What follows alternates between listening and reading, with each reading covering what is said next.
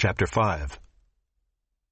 Therefore be imitators of God as beloved children, and walk in love as Christ loved us and gave himself up for us, a fragrant offering and sacrifice to God.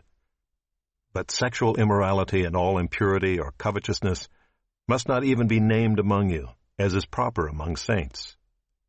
Let there be no filthiness, nor foolish talk, nor crude joking, which are out of place, but instead let there be thanksgiving. For you may be sure of this, that everyone who is sexually immoral or impure, or who is covetous, that is, an idolater, has no inheritance in the kingdom of Christ and God. Let no one deceive you with empty words, for because of these things the wrath of God comes upon the sons of disobedience. Therefore do not become partners with them, for at one time you were darkness, but now you are light in the Lord. Walk as children of light, for the fruit of light is found in all that is good and right and true, and try to discern what is pleasing to the Lord.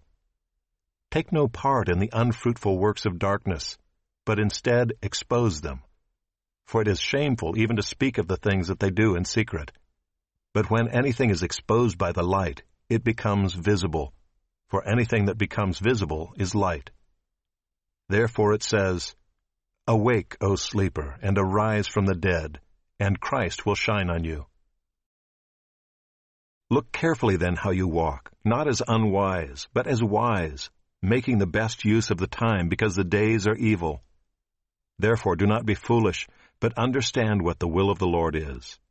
And do not get drunk with wine, for that is debauchery, but be filled with the Spirit, addressing one another in psalms and hymns and spiritual songs, singing and making melody to the Lord with your heart, giving thanks always and for everything to God the Father in the name of our Lord Jesus Christ, submitting to one another out of reverence for Christ. Wives, submit to your own husbands as to the Lord, for the husband is the head of the wife, even as Christ is the head of the church, his body, and is himself its Savior. Now as the church submits to Christ, so also wives should submit in everything to their husbands. Husbands, love your wives, as Christ loved the church and gave himself up for her, that he might sanctify her, having cleansed her by the washing of water with the word, so that he might present the church to himself in splendor, without spot or wrinkle or any such thing, that she might be holy and without blemish. In the same way, husbands should love their wives as their own bodies. He who loves his wife loves himself. For no one ever hated his own flesh, but nourishes and cherishes it, just as Christ does the church, because we are members of his body. Therefore a man shall leave his father and mother, and hold fast to his wife, and the two shall become one flesh.